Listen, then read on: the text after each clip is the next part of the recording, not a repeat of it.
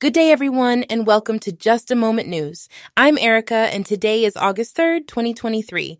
Let's dive into today's news stories. First up, we have a story about Litecoin's halvening price drop, which is being discussed as a potential indicator for Bitcoin's future performance. Litecoin, an offshoot of Bitcoin, experiences halvenings every 4 years, which are designed to reduce the supply of new coins entering circulation. Some experts believe that the price drop in Litecoin may not necessarily reflect what will happen with Bitcoin next year. It's an interesting topic to explore. Moving on, we have a rather disturbing story from South Africa. A stolen trailer in Johannesburg was found in Mpumalanga, and to everyone's horror, a corpse was discovered inside. The taxi pulling the stolen trailer was apparently transporting the body to Mozambique. This is truly a disturbing and traumatic incident. Next, we shift our focus to Chinese tech ETFs, where some investors believe the value lies.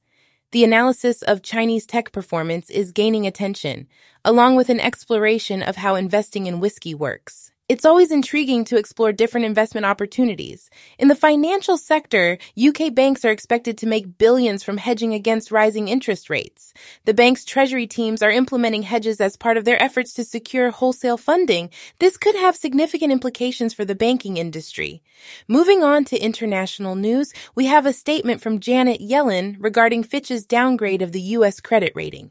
Yellen, the former U.S. Treasury Secretary, called the downgrade flawed and questioned Fitch's decision in light of the economic strength seen in the United States. It's an interesting perspective on the matter. Shifting our focus to China, Evergrande Services unit is set to resume trade after the release of its earnings report. The unit, belonging to China's most indebted developer, reported a net income of 42 billion yuan for 2022, a significant improvement from the previous year's net loss. This development could have implications for the real estate market. In a more unconventional news story, Russia has opened a facility in South Africa's northwest province to help protect the International Space Station, ISS, from space junk.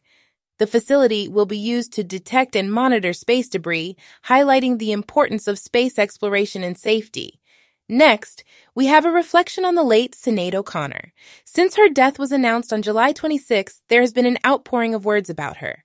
However, there seems to be more to be said. Moving on to a historical event, today marks 59 years since the Oosthuizen family disappeared down a sinkhole in the mining village of Blyvooruitzicht, Carletonville, South Africa. The incident, which swallowed their home and neighboring houses, still lingers in the memories of the community. It's a haunting reminder of the power of nature. Lastly, we have an opinion piece by Mandy Wiener calling for the moment to seize the opportunity for women's sport in South Africa. Wiener emphasizes the need to professionalize women's soccer to take it from being good to truly great. It's an important discussion to have. And that concludes today's news stories. Thank you for joining me on Just a Moment News. I'm Erica, and I'll see you next time.